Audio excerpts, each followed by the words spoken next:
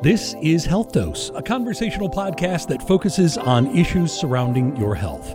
I'm Jerry O'Donnell. Today we're going to talk about long-term care for your loved ones. Jean Teal, GNP, is a nurse practitioner in the field of geriatrics who sees patients at Stratford Pines Nursing Home for rehabilitation and long-term care concerns. Jean has 40 years' experience as an advocate for the aging population and has expertise in treating each patient and family member with compassion. Sue Janke, LMSW, is the lead social worker in the case management department at My Michigan Medical Center Midland. Susan is a licensed master of social work with a specialist in aging from the Institute of Gerontology at Wayne State University. Health Dose asks Sue, when might be the right time to start considering long-term care options for yourself or perhaps a loved one? I think it's really important that people consider their options before they're in a crisis. So if you or your loved one has dementia or some medical condition that's going to progressively worsen either your cognitive ability and or your physical abilities, it really helps if people start looking at their options, visiting facilities, considering their financial situation and the resources that might help with that before they're in a crisis. They have a lot more control over where they end up going and feel a lot less stressed when they search for options prior to needing them. I'm sure that's probably a difficult conversation to have, even with somebody who's made the decision to look into long-term care. I think most people would like to be as independent as they can for as long as possible, but unfortunately, many people need assistance, and so they need to consider where they're going to get that kind of help and how they can afford those kinds of services.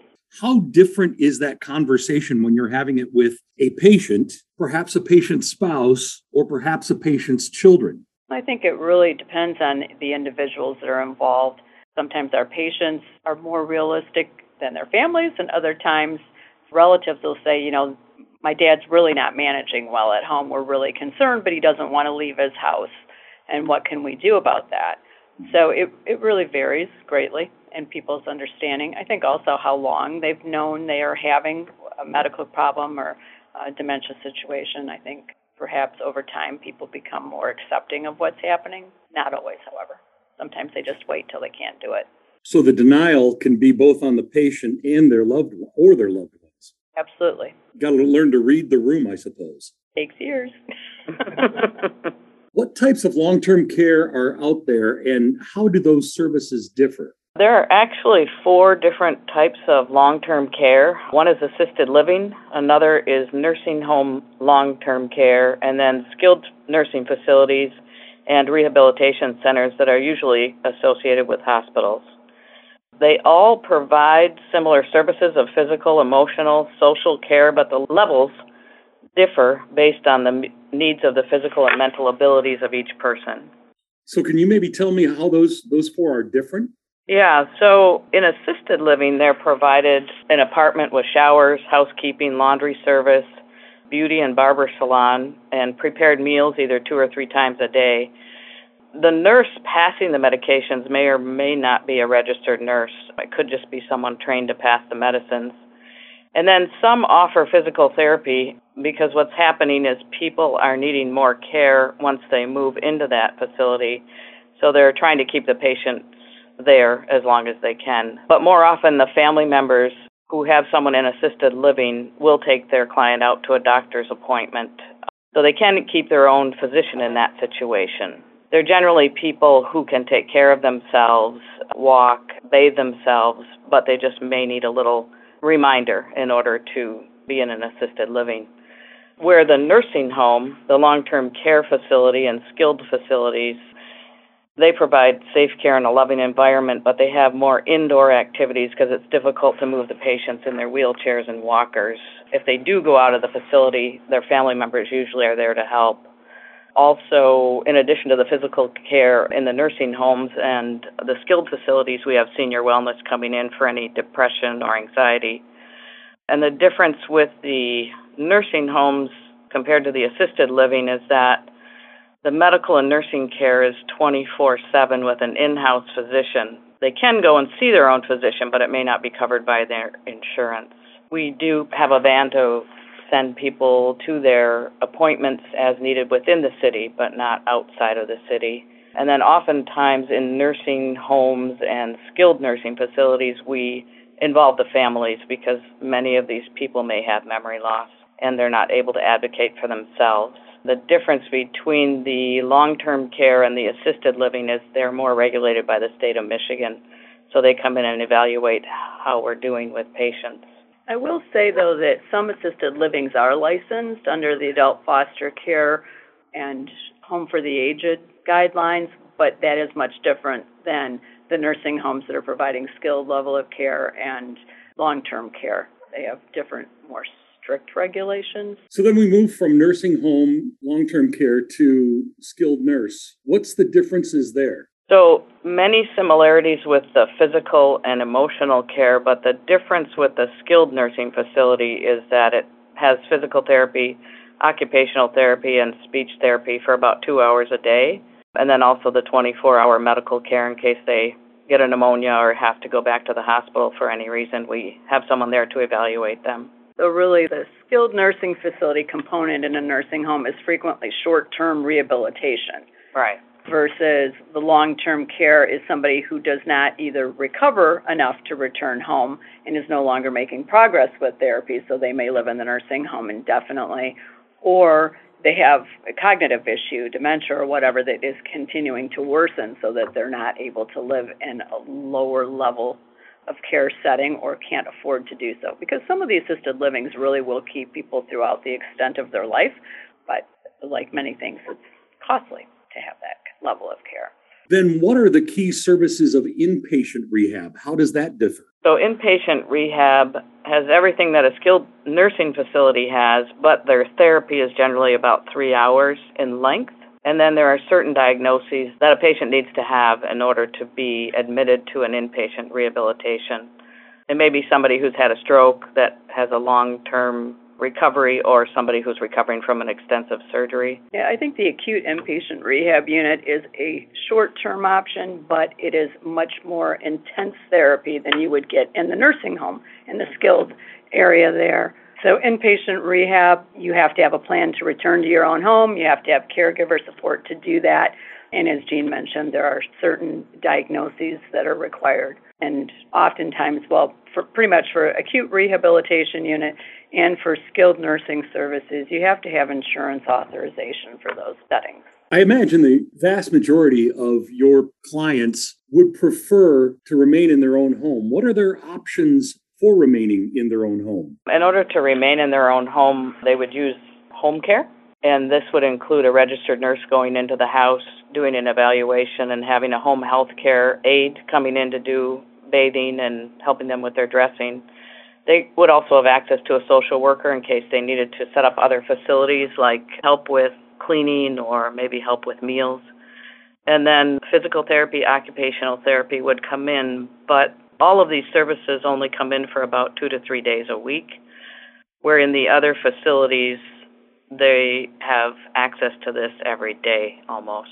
I think for skilled home care services, people need to be aware that it is not long-term, and it is also very intermittent, and so you require either having a family member caregiver or a private duty hired person to assist. What kind of options are available if a patient decides that they want private duty nursing at home? So the business would provide many tasks to allow the patients to stay at home longer if they're struggling, and some of those tasks are running errands for prescriptions or grocery shopping. Some of it is just providing physical safety in the home where maybe they have someone there for 4 or 5 hours and they're helping them get dressed and showered. But some of them are just helping them at night because they may get up at night and a family member is concerned about them falling. They can also provide meal prepping and light housekeeping. I think the other option we have here is Meals on Wheels that helps people get their food nutrients and maybe able to stay at home a little longer because they don't have to grocery shop and that kind of a thing. And the private duty does provide 24-hour care around the clock. The other thing with skilled home care services, the social worker can help if people are at home and are not managing at home. They're actually able to assist people with looking at these other options, whether it's assisted living or either a skilled nursing home or a long-term care nursing home setting.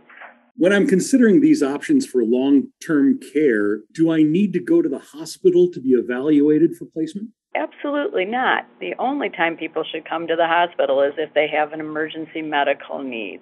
I think people frequently think they need to come to the emergency room to get placement, but in fact, that's not the case at all. If you come to the emergency room, you're likely to have a long wait, be exposed to people that maybe have infections or other more acute problems going on. And the other myth, I think, associated with that is if you come to the hospital, then your insurance is going to cover your care. And again, if you have an emergency, an acute medical problem, and you do require to be hospitalized as an inpatient, then we are frequently able to help people get to the next level of care. But if you come in and you end up in outpatient observation services, your insurance is very unlikely to cover. And so now you've taken a bet that perhaps would be more appropriately used for someone else. And the other, I think, real issue with coming to the hospital is you don't have as much control over where you end up going, because if your plan is to go to a nursing home, we're going to find the first one that has an available opening, which may not be your first choice. Right now, there's certainly a lot of issues with nursing homes having staffing problems, and so sometimes the local facilities just aren't even open or available at this point. So again, exploring your options in advance and maybe visiting those facilities at your own time frame is probably going to give you a lot more control about where you go in the long term. Since a hospital visit isn't usually required for placement, where do I start when I'm looking for long-term care, either for myself, my spouse, or a loved one? Well, there's lots of different resources, but I would suggest that people start with their primary care physician's office. That office, your doctor, can order skilled home care services, perhaps including the social worker, to go in and evaluate the situation and help look at where the next appropriate level of care might be. The family doctor's offices frequently have care management staff that are trained to do this and assist. And there's lots of other agencies actually in our communities that can help. Senior Services / the Council on Aging is a great resource. People can just go visit facilities. They can call, make an appointment, go tour the different places that are in your area, or it might be something you're interested in knowing more about. The other options are lots of online services. There's certainly a Medicare website that helps you look at the skilled nursing and long-term care nursing home options. There's a Michigan website, michigan.gov, that helps you look at assisted living and licensed adult foster care homes. There's a program in the Great Lakes Bay region called Assisted Living Locators, which is a free service to patients to help them look at assisted living opportunities. So there's lots of different places that I think that people can get support in looking at what's available and then proceeding with checking out the financial component as well. Certainly Medicaid, which is through the Michigan Department of Health and Human Services, assists with covering long-term care options, and so people need to apply for that if they think they're eligible, or at least inquire about the eligibility based on their financial situation. And certainly some families find it's really helpful to talk to an attorney who's familiar with senior law, Medicare, Medicaid eligibility, and help people negotiate that system. Which is fantastic if people are taking your advice and doing this in advance prior to need. But if somebody presents to you that needs this kind of care and it's in a crisis situation, how fast can that patient expect everything to align so that they can start getting some care and getting some kind of long-term plan? Yeah, I think it really varies greatly depending on what the patient's condition is, where they live, what their financial situation is. Again, helps if you plan well in advance when you're not in a crisis, because if the person is here in the hospital trying to apply for assistance and go visit facilities and be here maybe when the doctor's making rounds, I mean, that becomes very, very challenging, and it's not optimal, not for the patient, not for their family. So we really, again, encourage people to look at their options before it's an emergency. Even thinking about, if I'm a caregiver for my loved one, if I get in a car accident or I have my own medical crisis, where are we going to have the person I'm taking care of stay or who can stay with them. So thinking about respite care, many of the assisted living facilities do offer respite care, and just kind of knowing what steps you might need to take should a crisis happen rather than being in a real bind. Our long-term care facility offers respite care too, but I think the restrictions with COVID have really caused that whole process to slow down, when someone's in an emergency, which makes it even more important to think about it ahead of time. Yeah, I think most of the facilities now are requiring people to be vaccinated and boosted and have a negative COVID test. So, again, it doesn't happen that quickly. Some nursing homes will accept people that are unvaccinated, but because of the requirement for quarantine and being in a private room, the opportunity to find that facility is very, very limited right now. They'd rather have 2 people in the room who are both vaccinated, boosted, and negative, rather than somebody who's not vaccinated who's going to have to quarantine and not have visitors and not have a roommate. So that is a new challenge that we're facing, trying to help people get into long-term care facilities. And it is also difficult because most of the nursing homes are having staffing issues, which is a common issue in all healthcare right now. So they have fewer beds available because they're not able to accept people if they don't have someone to take care of them. That is nurse practitioner Jean Teal and Sue Janke, who's the lead social worker in the case management department at My Michigan Medical Center Midland. As always, if you have health concerns, the best place to start is your primary care provider.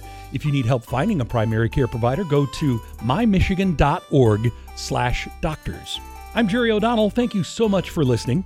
Check back again soon for another episode of Health Dose.